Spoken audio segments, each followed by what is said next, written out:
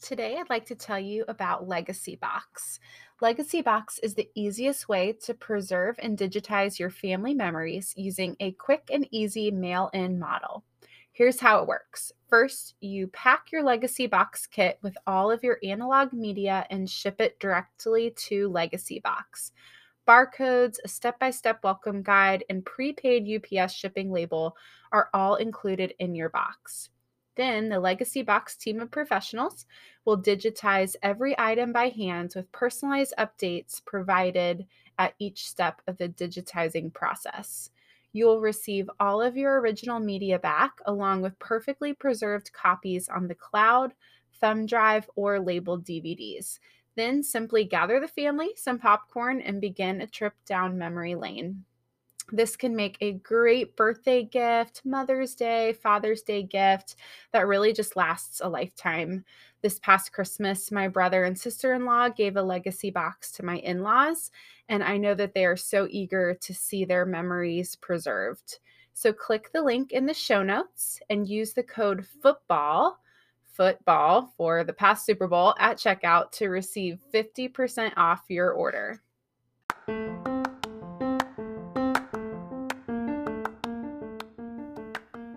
Hi, friends. Welcome to the Front Porch Life podcast. My name is Rachel Steele, and I'm really glad that you are here. The Front Porch is where we practice hospitality, empower others to share their stories, and live a simple and intentional life. So grab your coffee and join me on the porch.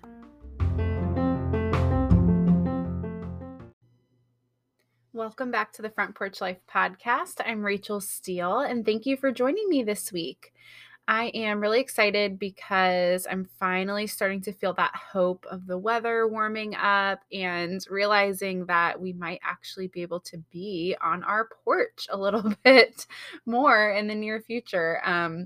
The whole uh, reason behind this podcast was because I realized how much being on my porch helped me to connect with my neighbors and helped me to be more intentional with the people that were around me, both in my neighborhood and outside of my neighborhood. And, just being out there provided this spirit in me of wanting to be more hospitable and wanting to connect with other people more and to initiate with other people.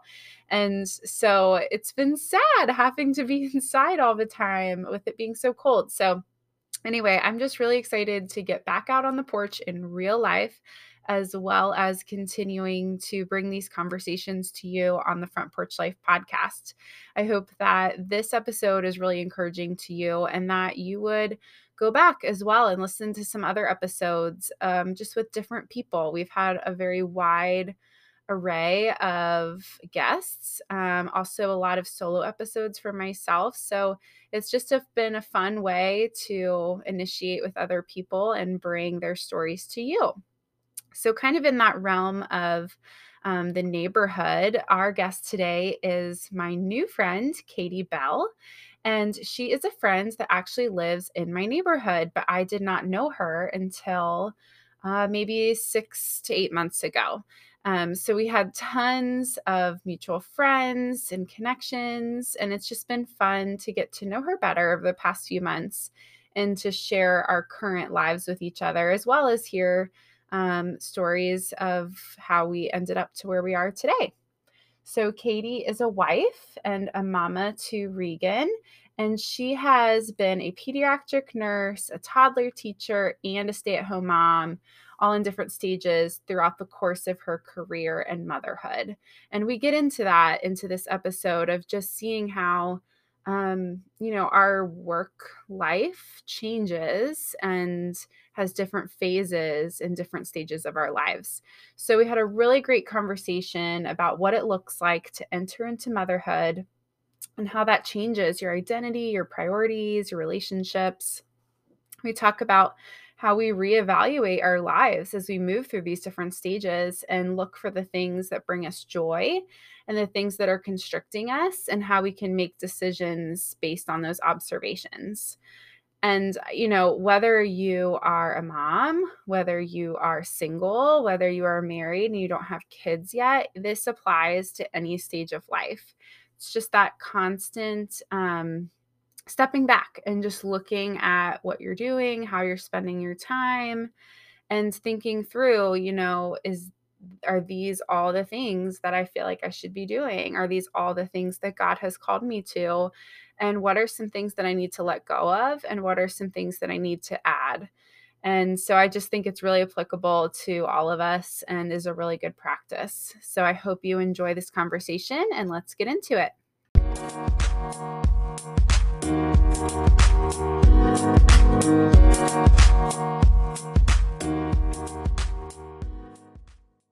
Katie, welcome to the Front Porch Life. Thank you so much for coming on with me.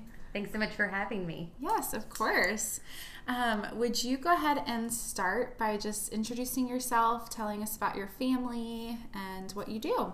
Yeah, so I'm Katie Bell, and I'm a wife. I've been married to my husband, John, for almost 19 years, together for 22 years. Yeah. And we have a little girl who's almost 4, Regan. And what was the other part of the... Just what you do, where you live, anything, all the things. Yeah, so I live in Finneytown. I was born and raised here and made my way back to Finneytown to live here and raise Regan 6 years ago. And I'm a pediatric nurse by trade, but more recently found myself being a toddler teacher at my daughter's preschool. So that's a whole new adventure for me. Yes. That is an adventure, teaching toddlers. Yeah. But pretty fun too. Yeah. Either crazy or it's like the right where I'm supposed to be and what I'm supposed to do. Yes. Yeah. Well, it's been fun too for us to connect because we lived in the same neighborhood. Right. But just hadn't really crossed paths until I feel like just over Instagram is how we connected originally. Right. Realizing like our mutual friends and like our circle, our network there a little bit was overlapping without us knowing it. Exactly. Yes. Yeah, like our 4th of July parade. I mean, right. We were on your street and in each other's lives without knowing it. That's just really Finneytown though. It is. It's so small. And we probably, pushed our grocery carts near each other in the grocery store and didn't even know it. So yeah. So it's been fun to finally connect and get to know each other. Yeah, exactly. That's what I love about, things like this. It's like you can just make the world a little bit smaller. Yeah. So I'm excited to chat and get to know you even a little better today. Would you tell us about your porch, since this is called the Front Porch Life? Yeah, so we have a smaller front porch, but it's big enough to have a small bench on it, and I've been trying to kind of freshen it up a little bit since moving in, and over the spring and summer last year repainted the front door, the original front door from the 60s. So it's solid wood, but it was in really rough shape. So repainted that and just kind of breathed some new life into the porch and put the new house numbers and stuff. And we try to put up little patio lights in the spring and summer. And our house is at the very end of our street, so it's a perfect spot to sit out there and see what the kids are doing in the summer and see neighbors coming and going and have a quick hello with people and have people over for just a cup of coffee or tea on the porch and stuff. And so we really like it. So I always look forward to spring and summer and figuring out ways to just make it look really inviting. And it's really nice to have that little spot right there. Yeah. Yeah. Did you know any of your neighbors before moving in, or how did that go? Because Finneytown is so small, right? And because of the church that I grew up going to, I actually knew 2 people on the street already. Okay. 2 families that have known me personally and my family for, since before I was ever born. So it was really great moving onto a street where you already kind of felt like it was home in some way. So that was really a great find, a really huge blessing to feel like we were instantly welcomed and right at home when we moved in. So it was really wonderful. Yeah, that is nice. It's that we felt the same moving in here. We already knew some people, but it's that nice balance of feeling comfortable, feeling like you're not just in this totally new place, but also being able to still be welcoming and meet new people too. Yeah, and have a resource. If you need like a help with a project or just moving something heavy, like you didn't feel like you were in a position on anybody, and they would be able to come and help and things like that. So it was really great. Yeah, that's good. I'm glad that, especially being on a cul-de-sac, it's just an easy way to be outside and be more involved in your neighbors' lives. I don't think I could live on a street that wasn't a cul-de-sac anymore. Like I think about, okay, if we ever move, like I don't think I'd want to live on like a regular street. I think we're just cul-de-sac people for life. Yeah, I think that's a thing. It's just a nice, easy gathering place. Like you can just kind of stand in the middle of the street and the occasional car will come by. And it makes it nice. Yeah, and in good weather, there's a lot of standing in the street while the kids are on their bikes and everything else. So yeah, it's a really great community. That's great. Good. Well, we have chatted a little bit about some topics around motherhood, about just kind of like priorities and how that changes once you do become a mother. So I know both of us are passionate about just kind of bringing to light some of those topics that aren't necessarily ones that are talked about a ton. So I kind of want to open the conversation up to that, if you're okay with it. Just kind of starting with motherhood in general. What would you say is the biggest joy that has come from becoming a mom? That's such a good question. I would say that it's kind of multifaceted, because it's not just one particular thing, but because motherhood isn't just like one checkbox to check off. So I would say that it's kind of wrapped up in this joy of being able to raise and to shape this little person that you created, and also being able to, you just have different opportunities, I think, to stop and reflect on your life, on your priorities, on your goals and on your future, and just kind of how you want to shape like the rest of your life and your child's life. And kind of reprioritize things. Like it's just inevitable, I think, that there's just a huge shift there that you wouldn't have otherwise had an opportunity to look at and take a step back from the day in and day out of punching the clock and things like that, and getting really set in your ways maybe, where you wouldn't have had that opportunity to take a step back and look at everything. So I'm very thankful for my daughter, and she brings me an immense amount of joy, and it's through her that I've had these other opportunities to be able to take a step back and look at my life differently, look at our lives differently. Yeah, it is like that lens of which that you look at, you know, what are the things that we're spending our time doing? Who are we hanging out with? You know, those kinds of things. I think you're really right about that. It's, you can get so easily stuck in like, well, this is what we're doing, this is the path we're on, but then all of a sudden, you're providing this life for someone else.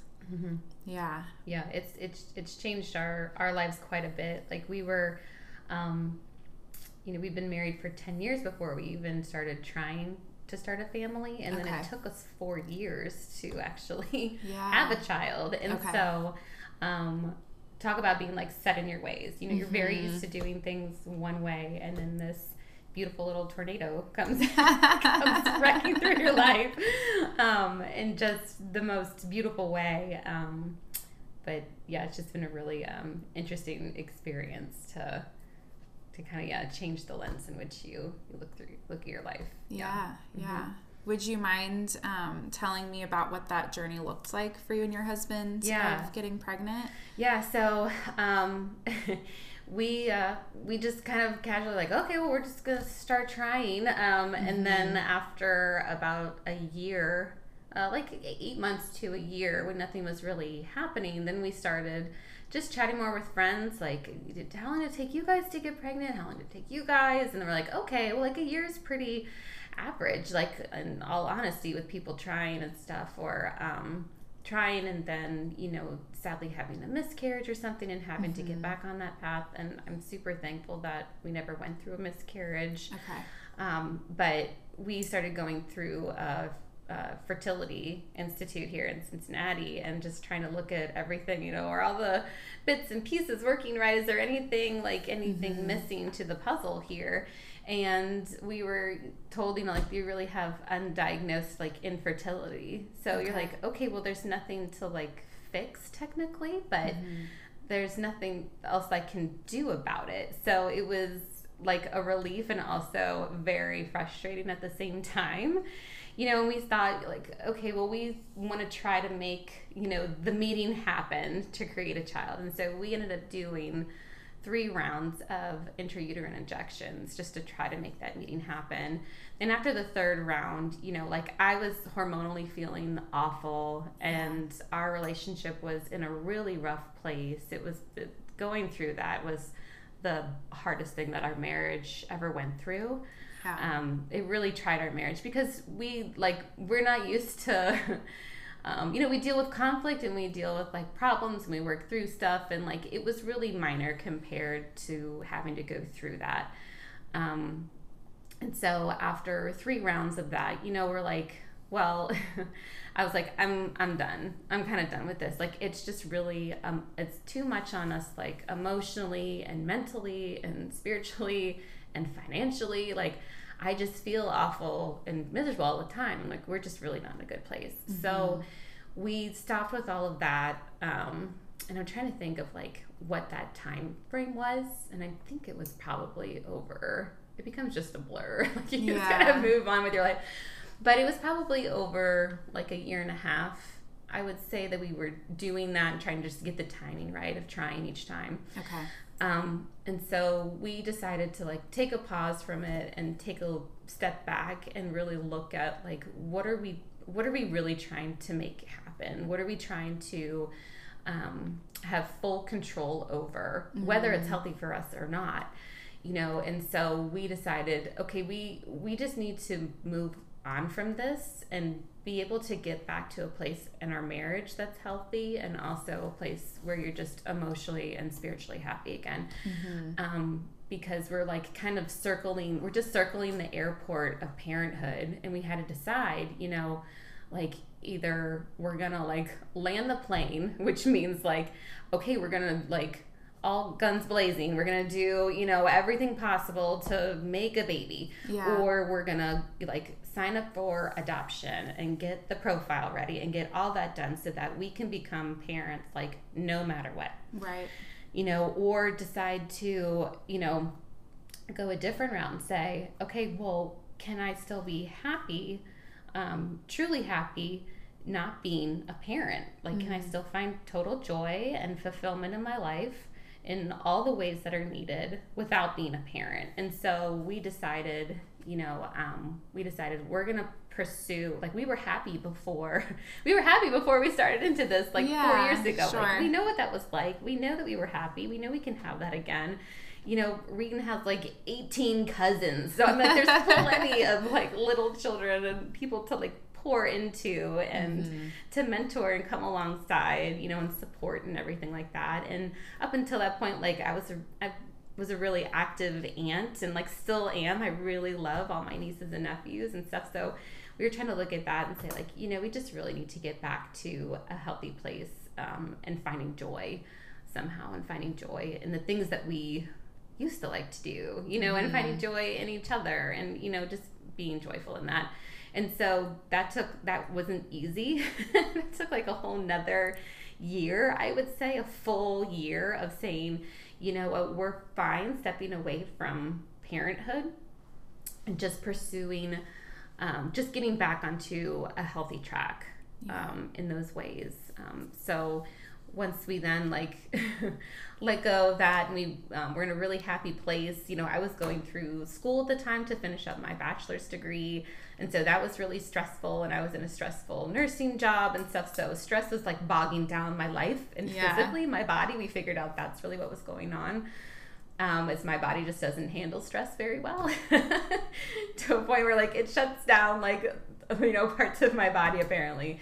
And so when that was wrapping up and finishing up, and I was having this like huge stress relief of finishing up my bachelor's degree, then like we found out like a week later that I was pregnant naturally. Oh my like gosh. So we were like, oh, for crying out, like really God. And we just like couldn't believe it, and like oh my gosh. So yeah, it was really crazy. I ended up telling like our whole family that we were pregnant at my cousin's wedding.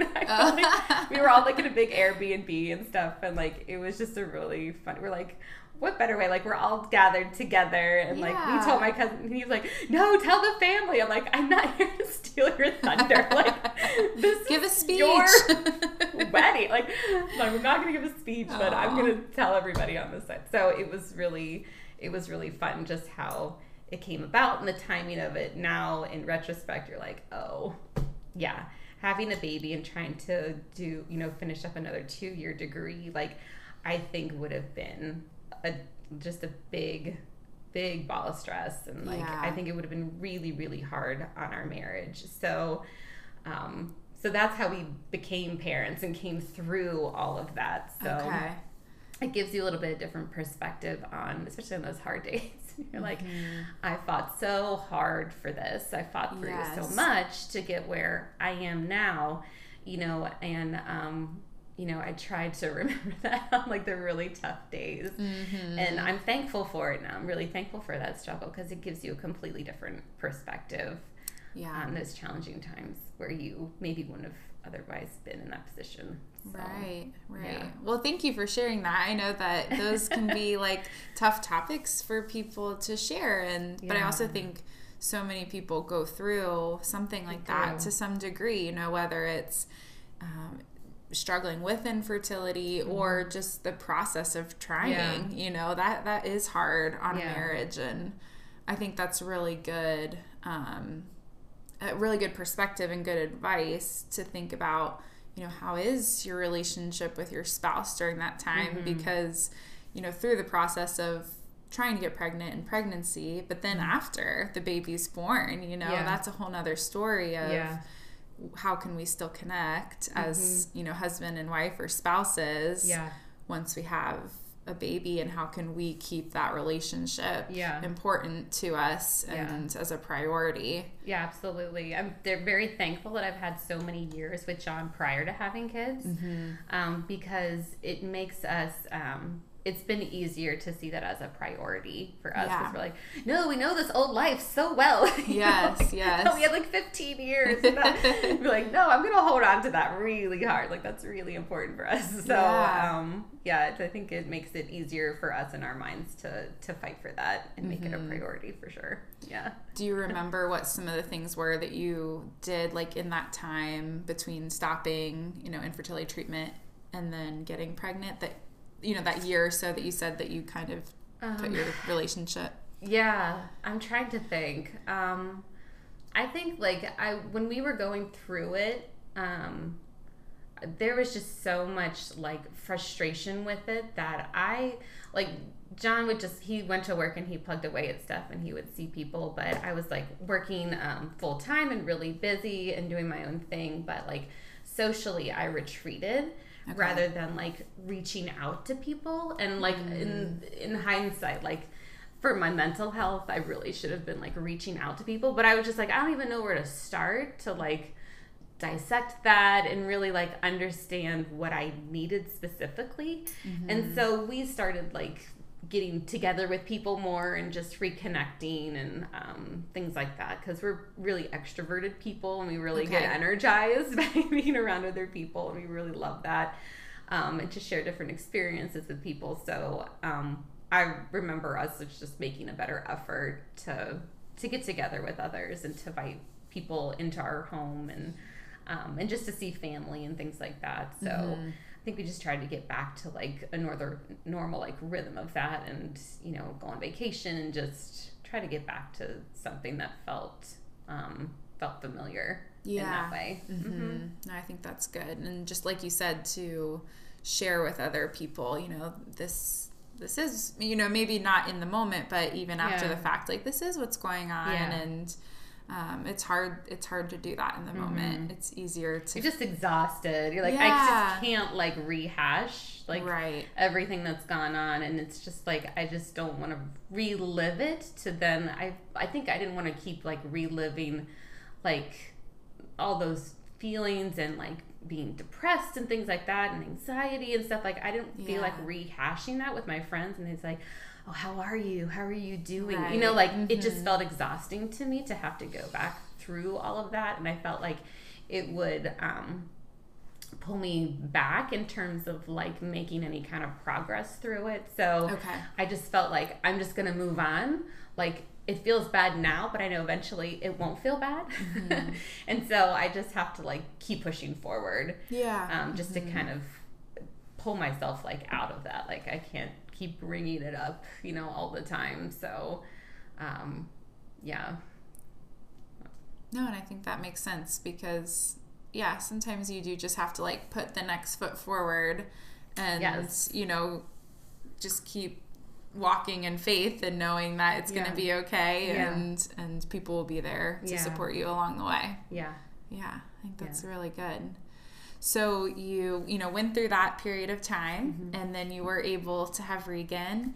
And then it's a whole nother world of being a mom and figuring out, you know, how to take care of this baby, but also take care of yourself, you know, and keep your marriage strong, all of the things. There's a lot of things. But what is something that surprised you when you entered into motherhood? Oh my goodness, how hard it is because, right, like as a pediatric nurse, like I have a leg up on like, just like the facts and figures, right? And like, I'm just like teeny tiny babies. Like it doesn't worry me. Like I don't feel uncomfortable, like holding them and changing them and like all the, like the day in and day out, like the check boxes, right? Yeah. You know, but I think what surprised me the most was how incredibly exhausting it is. I definitely should have taken way more naps. But I'm like, no, I want to get the laundry done and like I'll feel so much better. But I really just needed to shut my body down. Like I needed to go to sleep and just check out. So how exhausting it is was definitely the most surprising thing. And I felt like friends kind of like gave me like a hint of like how hard like that newborn phase is, but I think they wanted to shield me a little bit because they're like, oh, you've waited so long, like we don't want to tell you how deep the trench really is, how tired you really are. Right. And so I think they shield me a little bit from that, and I don't know if I appreciate that. I'm like, okay, I'm gonna be as honest as I can, you know, with like new moms, you know, and say a lot of the good, but like don't be surprised if, you know, sure. ... Yeah.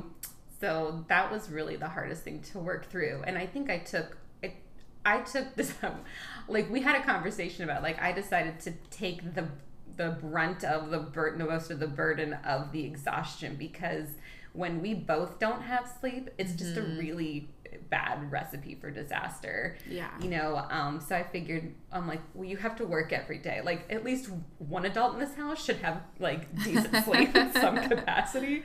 And like John would never wake up like hearing her like scream on the monitor or anything. Like he has a favorite dog, right? He wakes up for her. He'll wake up for the dog, but not for the baby monitor. Funny how that works. I'm like, your own child is screaming. I'm like, and then your dog's like, I gotta go outside, and you're like awake in a second. Like, that's not fair.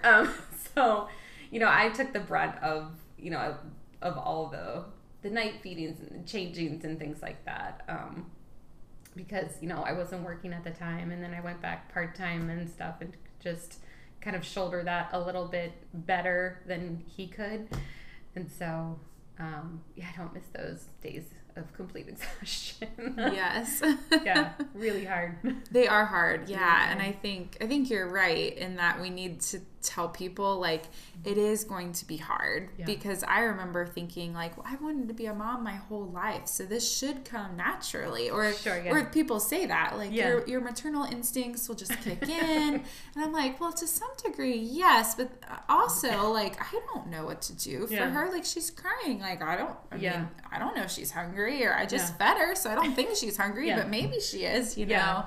So yeah, I think it's that, you know, telling people hey, this is hard, and there are going to be times when you're like, I don't know what to do. Yes. But also sharing, like, but then, maybe in a year or 6 months, like, they will be sleeping through the night. Yes. And it's kind of that. Big changes are coming. Yes. It's going to be okay. Right. Yeah. Yeah. I think it's helpful to have some friends that are in the stage with you to, like, commiserate with each other and be like, okay, we're both exhausted. But then also to have friends that have kids, like, a couple steps ahead to say, like, you will sleep again. Yes. It will be okay. Yeah, I was thankful to have, like, we've had kids, like, later than everybody else, than all of our other friends. Okay. We have a lot of friends that are younger than us with more energy. So it's just kind of a weird, like, mix of people as a parental, like, resource. Okay. Different perspectives, because they're in different stages. But, yeah, it's super nice to have those friends that you can... You're like, oh, I know so-and-so's probably up because, it's 2 a.m. and they have a little baby at home and you can just text that person. Right. You're like, I don't know when she's going to get this message, but probably in an hour because then I'll be asleep and she'll be awake, Yeah. So it was really nice to have those friends out there, yeah. And as a new mom, like, absolutely just text whoever just to get something off your mind, like, even if they don't hear it. And, I joined, like, a new moms Facebook group. Okay. And that was, like, such a lifesaver. Yeah. A friend, like, added me and then I had to get approved or whatever.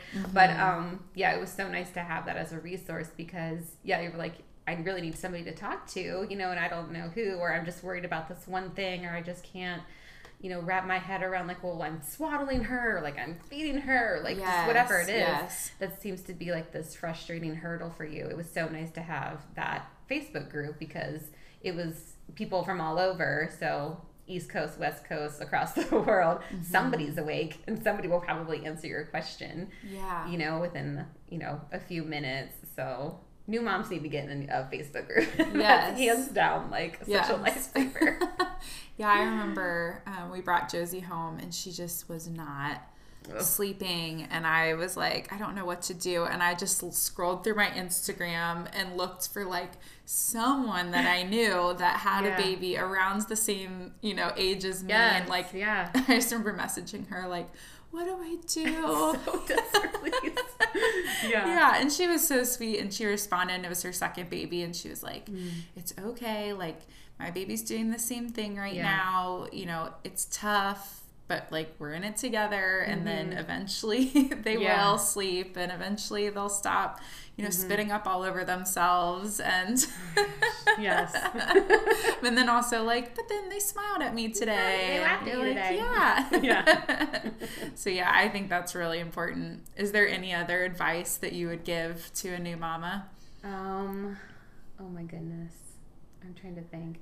Like, in terms of, like, I think I was worried about, like, bringing my husband into, like, the full spectrum of, like, motherhood and the burden of it. Okay. Because he's somebody that has kind of had to grow warmer to the idea of being a dad. Okay. And so I knew that it was going to be a really, like, stressful time for him, and I didn't want him to feel overwhelmed and super stressed out having this baby. Like, I'm not a natural caregiver, he just didn't really know how to connect with her. And so I think what I would say is, if you're hesitant about doing that, just find ways to bring your husband alongside you for the majority of it, for what you feel like they can shoulder.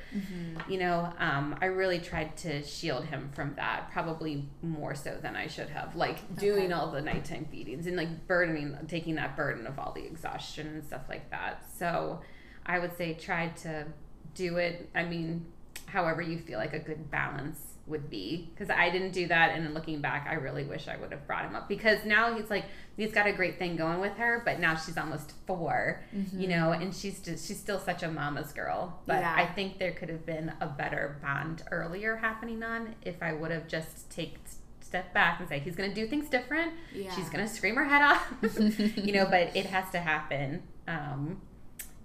So that would definitely be a bit of advice. Yeah, I think that's good. And just to find those little pockets in the day of, like, hey, can you take on this job. Yeah. Like I know with both of our girls, I used to be a shower in the morning kind of person, but then I was like, I just want to take a shower at the end of the day. Yes. And so we would like have dinner and, you know, get her ready for bed. And then when they're newborns, they're sometimes staying up later than when they would go to bed now. And so that was kind of the time for me where I would say like, okay, I just want to go take a shower. And then he would have her and they would just hang out for like 30, 45 minutes so I could shower. And I think it's important, but it is hard. It's I mean, really hard. If it's your spouse or, you know, your parents or friends, like just giving up that control for a little bit of time. Yeah. I mean, it can be tough. Build confidence in them as a father. Yeah. You know, because he was worried. He was like, I'm going to do it wrong. I don't know. Like, if this thing just wasn't right and she wasn't settling down right away, he just felt like he failed at it and did it wrong, like, immediately. Yeah. And so, just looking for those different ways that they can really jump in and help. Yeah, it's really good. Yeah, I think that's a really good piece of advice. Yeah. Definitely. That way it feels like a partnership and that they're given that responsibility as well, because they want it, you know, right? But it's a hard you've had the baby in you for 9 months and it's a lot easier like said than done, for sure. Yes, it's hard. Well, we have talked a little bit in person, but I would like to maybe, you know, continue the conversation a little more about as your identity changes, going from being, you know, married without kids and working, and then, like we said, your whole perspective changes when you have a baby. And so I'd love to hear your journey of maybe how you've noticed your identity change. Specifically, we've chatted about the working environment with that and maybe just how that has evolved for you over time. Yeah, quite a bit. I mean, the hospital I've been working with at, you know, I've been there for 19 years. And so the institution has kind of raised me in a way. And I've felt very loyal to it and a sense of obligation to maintain, you know, a presence there and a commitment there to them, especially when they kind of like took a chance on me. I had no, you know, hospital experience whatsoever when I did my nursing assistance training way back, and then worked my way through nursing school. So I've kind of been there throughout my entire career, and so felt at one point like I really knew who I was in the institution, really had a firm footing, and was building a lot of confidence and connections and things like that. And then when I became a nurse there, that was a completely different shift. And it was a ton of different responsibilities, a lot of stress. I was second guessing, like, what am I doing here? You know, is this really the job that I'm supposed to be in? Like, this feels really like a lot harder than it really should be. I kind of got kind of an immersion into my first nursing job, rather than kind of an easing into it and a mentorship, approach with it. So because I was so familiar with the hospital and a lot of our processes, there was a lot of stuff that was kind of pushed to the side as far as my orientation goes. And so there was a huge shift there, mentally and in, like, you know, who I am and what I'm doing now. I felt like this imposter. I was like, do people really know, like, I'm a nurse now? Like, I don't feel qualified whatsoever to be here, you know, making these decisions and helping people through stuff on the phone with families and things like that. So that, I think, was one of the bigger turning points as far as, like, looking at, like, who I am and what am I representing? What does my career say about me? You know, how do I identify as being a pediatric nurse? You know, I felt like an immense sense of responsibility with that job, with that title, you know, and felt completely overwhelmed and stressed by it. And so through, after the first 3 years in the nursing job that I had before, then I realized that the path that I was going down wasn't very healthy for me. And so I had a job shift and I went to work in a completely different clinic area. And so that helped me take a step back from the environment that I was in and look at, how can I use my skill set in a different way that's just a healthier environment for me overall. And so I think through that, it helped me to understand, where my kind of natural like talents and ways of doing things could actually fit there appropriately. Okay. And so I think it just gave me the freedom to look at things differently. And then I felt kind of this freedom within that. And so then when I became a mom, then you have this whole different shift. You're like, oh my gosh, now I'm pregnant. Oh, am I gonna leave? Am I gonna come back full time? What am I gonna do with this? Are people gonna be okay with me leaving? There's not a whole lot of people to fill my shoes. Is there even gonna be somebody here while I'm on maternity leave? Like, what's even gonna happen? Like, are we gonna have coverage? Can I leave for 12 weeks total if I have the time? Like, am I even gonna be allowed to leave for that much time? And so you're like, okay, well now I'm a nurse and a mom, and like there's just such it's just such a roller coaster ride. I remember feeling like that I was mentally just all over the place, and I was trying to prioritize my needs as a new mom, and also what I felt obligated to do for this hospital that has that I've been a part of for half my life, like it's a really long time. A lot of people job shift and things like that, company shift, and I've just been there the whole time. And I think it's been a good thing, but it makes it really, really hard to step away. And so I stepped away, and it was really, really hard to come to that decision where I decided to step down and be a full-time mom. And so I kind of didn't know what to do with myself. I'm like, well, I'm a nurse. I know what to do with my day. I know how my day is structured, how my priorities are structured. And now I have this little person to take care of. And now I'm managing the house, and I'm managing this little person's life. And I'm, paying all the bills and like cutting the grass and stuff. And over the course of like last year, like I promoted myself, like just mentally, like I think on my social media to like estate manager. I'm like, it's really more than like a mom or a housekeeper. Like I'm really managing things here. Yes.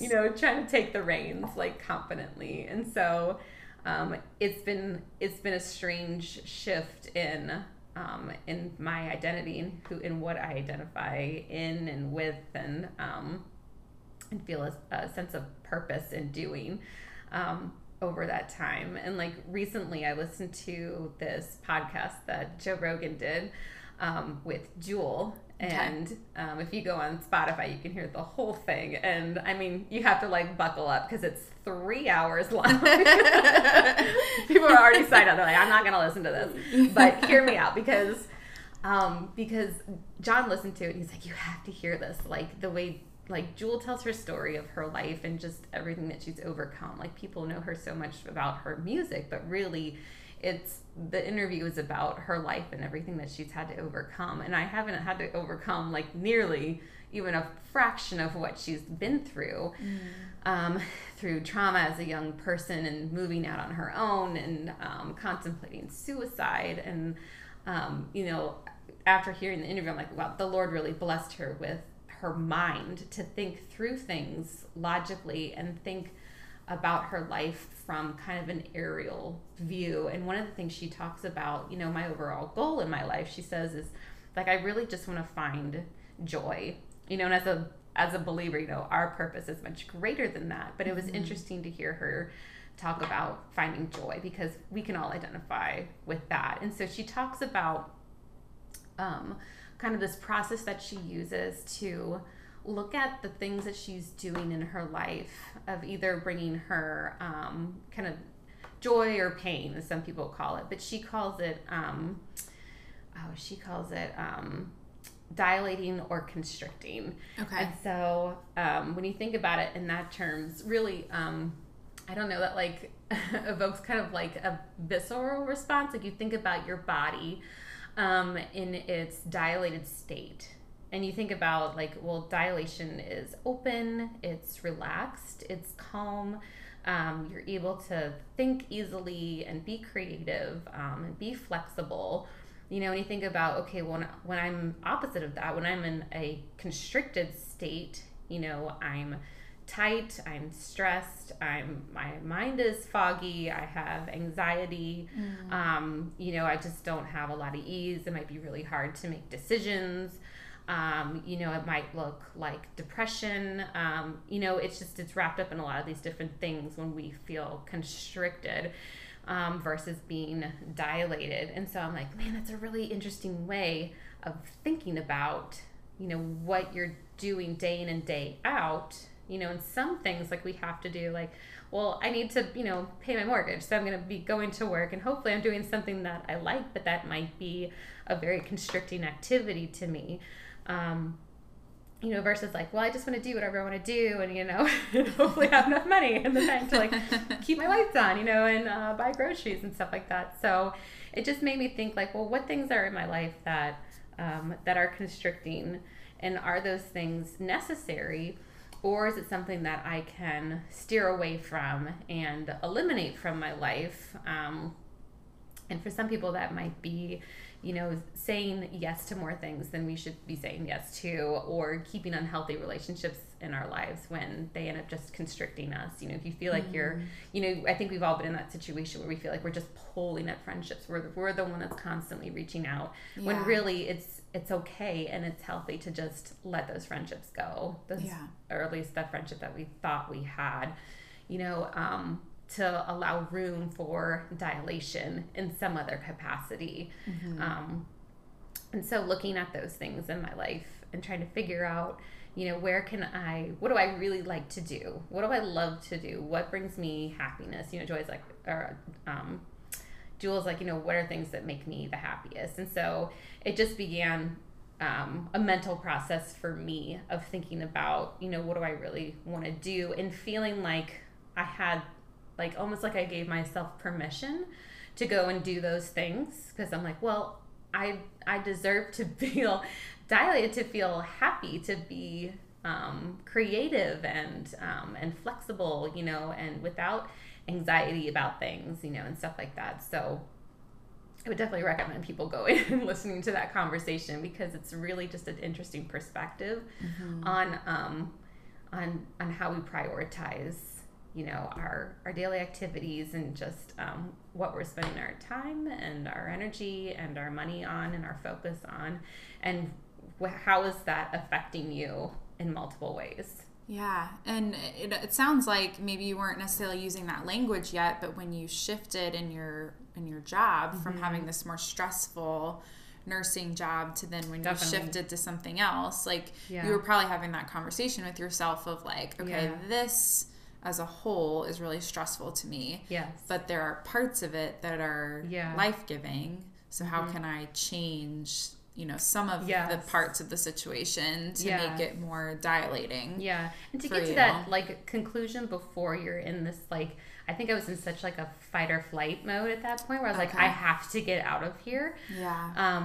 And so I think, being able to think through things in your life where those stressors are, and be able to come to a healthy, rational decision about how to change it to be less stressful, so that you're not making irrational decisions just to get out of a situation, because that can be just as bad, and you're in the same spot, months later. But it takes time to sit there and mentally think through stuff. Yeah. So if you end up listening to the podcast, like, give yourself a full hour to just sit there and journal and digest. Like, I had to sit there, like, I have to brain dump, because it really shifted the way that I was thinking about like my goals and priorities and where I was landing with those. Yeah, I think that's really interesting. I was actually listening to a podcast today, and they were talking about like just using the word curiosity, and they were talking more about health. And so like if you are setting a goal to work out every day and then you realize like you're not doing that, just instead of being so hard on yourself of like, like I'm horrible, I'm not going to the gym, more just being curious of like, okay, why am I not going to the gym? Is it because I don't have workout clothes to wear, or, you know, like whatever it is. Yes. And so I feel like that's kind of the same thing of looking at things that you're doing in your day-to-day life and just being curious about them. Like, oh, like, is this real? Like, is this just something that I feel like I should be doing? Yeah. But I don't really have to. And because it's constricting to me, or, you know, what are the things that make you feel more joyful and creative? Are there things that you thought about after listening to that you either kind of took out of your life or added in? Oh, that's a good question. I haven't gone back to like reread my like brain dump after that. But I remembered that a lot of like the things that ended up landing in the joy and the dilating section were involved with really like home life. Like I really like being at home and like making meals for my family and taking care of my family and like being in the garden and being in our neighborhood with neighbors and things like that, making connections with people and with friends and prioritizing, you know, those even like monthly get-togethers, like things like that. So it really wasn't anything that was even pivoted around, you know, a career in any way. And I think like before having like a child, I think there would have been more that landed in like work maybe of that rather than, you know, having this total shift where I'm just at home. And maybe that's because I'm just at home all the time. You know, but like I think that it's just reassuring to see like, oh, these are things that really do bring me joy. And I like growing, you know, basil and rosemary and then putting that in the stuff that I'm cooking for my family. You know, and just, you know, looking up how to like dry out the herbs that are like getting out of control, you know, and seeing like, that really does bring me joy, you know, and it makes you think like, okay, well, when I was a kid, like I wasn't so stressed out. Like, what was I doing with my life? You know? And it was very simple. Like, it wasn't planned out by the hour or, you know, day to day and things like that. And it was just very, just kind of free flowing. And so it makes me think about, you know, just kind of getting back to something that's just so much more simple. Yeah. And I think that's cool too. It's like that self-awareness of just realizing like, you know, being more in tune with yourself and realizing, okay, what is, you know, filling my cup right now. And then it's cool that, you know, with that identity change of going from like working full time to then being home. And that's a hard shift to like think about your identity being different and just how you even introduce yourself to someone, you know, but that you can look at where you are in this current situation and say like, oh, but look at all these things that are filling me, and like, thank God that I have this opportunity right now. I think that's really good. Just a good thing to be thinking about. And I know I've had to do a lot of work recently and just realizing like, okay, like I just tend to be on my phone a lot. Like when I'm at home, you know, it's thinking back to when we were kids, like we weren't on our phones. Like, you know, we didn't have phones. It wasn't a thing. But like, what was I doing? Like, oh, I was outside making like twigs and grass. Like making like those little white like those headbands and like the necklaces from the flowers that grow in the clover. I know, like exploring like the woods behind my parents' house, you know. Just it was just so much more simple. And I'm like, I'm really worried that like if I don't start seeing like a need for that like in my own life, that I'll take away or like not give my child that same opportunity to know what that's like. To know to be able to find like to just entertain yourself in like a super simple way and be completely content with that. So like sometimes I just want to like sell everything and like move to a farm, like a tiny house, and just I think about it probably every other week. But well, if you do, let me know because I want to I know, right? live in a tiny house too. Let's make a tiny community. Anybody else listening, just hit us up. We'll get a big plot of land. We'll have little tiny houses. Tiny commune. That would be fun. We have a camper. We'll just bring our camper. Oh, you're done. You've already. We're good to go. You're 50% of the way there. I know. Yeah, I think that's good. It's just a good reminder to think to, what are the things that I enjoy doing? How can I incorporate, small things of that back into my life? And how can we then teach that to our kids you don't have to be entertained all the time, but there are things that you can do on your own that are creative and are most of the time outside. To be honest, outside, I know. That's a lot of what I realize is I'm spending too much time inside and I'm bored. That was definitely on there's my nothing list. to do. I was like, I really need to be outside. It really does relax me. It decreases my anxiety. And I find that the time passes and then you usually I end up finding something to do. I'm like, I'm going to collect all the sticks out of the yard, oh, then we'll have a bonfire tonight. There's usually something you can see, the fruits of your labor. You can see what you've done with your time. And I need that in my life to feel, maybe it's an area I need to work on, but to feel productive in some way. And even the most basic form, collecting sticks for a bonfire that night. Right. So, I mean, it's just simple stuff like that. So, being outside definitely is something I should probably get outside more and kick her outside more. Yeah. I think that's a good challenge for us to just think about okay, how can we get outside more? How can we kind of just tone things down, simplify things, and just take a little bit more joy in those smaller moments. Yeah. Well, that's awesome. I think those are some good ideas to think about. Well, we're going to just move into our rapid fire questions at the end here. But what is something that is saving your life right now? Oh, yeah. Let's see. I'm trying to think. We really love watching. This is the funniest thing. I stumbled across it because I was trying to find something to put on that wasn't a television show, that wasn't the Spotify album, whatever it was we were listening, Frozen up on the television. Don't just stare at Elsa on the TV. It's on so you can go and play. We needed something on, and I stumbled across this Cozy Cafe channel on YouTube.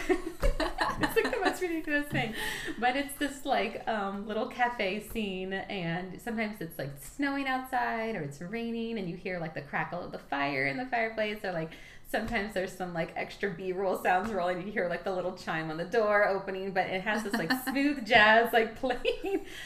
10 years ago, me would have been that's nuts. I would never listen to that. And now we probably turn it on a few times a week because it's just very relaxing and it chills us all out, including the dogs. I can turn it on and just leave, and the dogs are chill. But we really love listening to watching this little Cozy Cafe channel on YouTube. So you can't knock it till you try it. Hey, no, you sent me the video. I haven't tried it yet though, so I will admit that. But you're gonna be this is amazing. I know. I'm excited for it. It captivates you in the strangest way, and then you're oh, I've been sitting here for 20 minutes just watching this fire crackle. Maybe I'll have a little time where it's okay, it's reading time, girls. We're gonna put this on. You sit over there and read your book. Because nothing changes. Yours. It's just the same scene. So they're it doesn't change. Oh, I can just leave. I'm not missing anything, but it's just on in the background. Okay. Yeah. Well, this week we're gonna try it, and I'll let you know. Put it on with the ice storm coming. Put it on. You won't mind the bad weather so much for sure. What is something that you are reading or listening to right now? Podcast as much as I can. 3 hour long. Not 3 hour long podcast. I listened to that one on a car ride. No, I've been reading. I've been trying to get to. It's called Women of the Word. It's by Jen Wilkin, and I had this book for about 3 years, and I've finally been opening it. But what I like about Jen Wilkin is so to the point. She doesn't have a lot of fluff to it. It's not a chicken soup for the soul kind of vibe at all. I'm sure a lot of people have read Jen Wilkin stuff. Yes. But what I really appreciate about this book, it says Women of the Word, and on the cover it says how to study the Bible with both our hearts and our minds especially. I think a lot of the times we tend to open the Bible for a Band-Aid fix, like, oh, I'm feeling really sad, or like, I don't know what to do about this, so I'm just going to open to whatever and hope I find the answer, rather than she challenges us as women and as readers of the Bible and learners of the Word to open our Bible with the intent to learn, to just learn who God is and his character. And through that, we'll have a better understanding of him and his character and how that applies to our life or current situation. And so I really recommend it to people, because she kind of goes through these typical like pitfalls that I think that we were raised with. Kind of, she's in her 40s or something, and so if you've been raised in the church, there's kind of like that Sunday school approach to stuff that really has a lot of gaps in it. Okay. And not intentionally, but you just, as you mature, I think you take that foundation with you, and sometimes it's hard to break out of that first introduction to studying the Bible. And so it's just a really great book to get into. So I read that in my spare time. And then I've also been using, it's a prayer journal for women, and it's a 52-week scripture devotional and guided prayer journal that Shannon Roberts created. I found it on Amazon. It had a ton of reviews, and honestly, that's the reason I got it. And it's also really beautiful. But what I appreciate about it is that it's split into a bunch of different sections. And so it has, the one I went through first was grace and forgiveness. I think a point in my life when I was really feeling frustrated with Regan. And she's just, toddler. She wants to do her own things. And I was having a really hard time just giving her a lot of grace and space. And so I dove into that section first. But there's a section on grace and forgiveness, things like fear, provision and faithfulness, God's love, strength through faith. So it's broken up into different sections, which I really appreciated. And there's a lot of space within each section that you can write, because I'm just like a mental and verbal processor where I just need to flesh out what I've just read, and also like how I'm reflecting on it. And, it has sections like, Lord, teach me this, guide me in this. This is what I'm grateful for. So it just helps me to wrap my head around like what I've just gone through a little bit more. So if you like to journal, I would definitely say that that's a really good resource to have on hand. So, and you don't feel like you have to do it every day. It's just kind of like every week, once a week, so I didn't feel a lot of pressure. Okay. I didn't feel like my journal was pressuring me. Sometimes it can feel that way, or like the ones that are like every day of the year. My daily I can't do it. 3 days in a row. I give up. Failed already. Yes. This is constricting me. It's not dilating exactly. me. See? Like, I had to get a journal that was dilating to me. I didn't even know it. That was a good analysis of there that. There we go. And you even brought them with you, and they look very pretty. So I know. Aesthetically, I mean, aesthetically pleasing. It's gotta look great to pick up. Definitely. Gotta be on your coffee table and ready to go. Yes. I gotta look like I have it together with the journal and the books. Well, they look nice. Well, how can we as listeners support you, whether that's through prayer or just different topics that you're interested in that you think people could be more involved in? I would say, as moms, we can always pray for each other. I would say in the current stage, I need so much patience. Like, I'm just a person that wants to get it done. I want to check things off my list. And as a mom, I think a constant thread, a constant theme has just been patience, that I'm seeing the light. I just am not a very patient person. You're like, you work with children. You're like, you should be just oozing with patience. It was like, it's different when it's not your own child.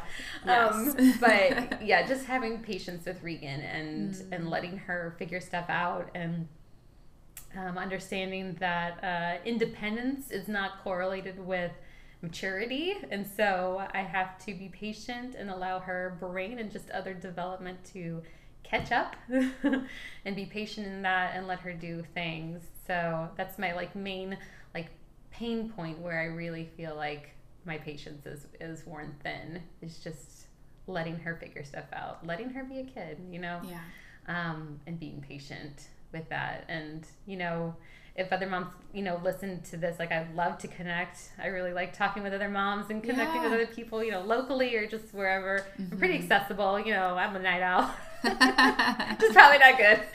But, you know, I'm on Instagram a fair amount and share a lot of what our family does on there and everything. So, yeah.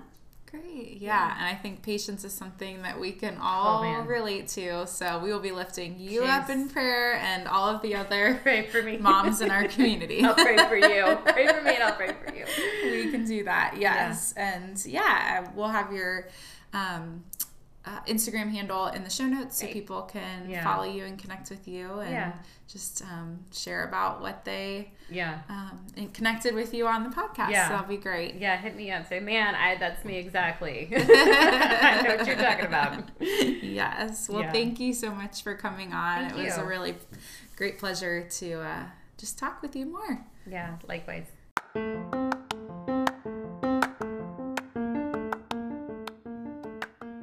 Thank you so much to Katie for coming on, and she was really patient with me. We actually had to record this episode twice. The first time, the sound quality was just not great, and I thought, you know what? I would rather do this again and have you all be able to enjoy it and have her be able to enjoy listening back to our conversation. So thank you, Katie, for hanging in there with me and just being a wonderful supporter of the Front Porch Life. And if you would like to support the Front Porch Life, there are a few different ways that you can do that. The first way is you can subscribe to the podcast. So if you go to any podcast platform that you listen to podcasts on, you can subscribe, which means that the episodes will automatically download onto your phone as soon as they're released. So every Tuesday at 6 a.m., this episode or these episodes will come straight onto your phone. You don't have to remember to look for them. They're just there ready for you. If you also could leave a rating or a review, that is another great way for people that have not yet found the podcast to find it. So any kind of sharing of the podcast, maybe sharing an episode that you enjoyed on Instagram or Facebook, just all of those things are a great way for others to join our community. Another way that you can support the podcast is by going to our website. So the website is frontporchlife.net. And there you can listen to all of the podcasts. We also have tons of blog posts that you can read that I have written just about different topics, some of which we have talked about on the podcast, some of which are just things that are on my heart at the moment, and it's just an easy way to put that out there into the world. So great things there, and it's just a fun place for us all to connect and be thinking about hospitality and thinking about sharing our stories and just living intentionally. Finally, you can find more of the Front Porch Life on Facebook and Instagram if you search Front Porch Life Podcast. I hope to see you there, and we will see you back here next week for a new episode.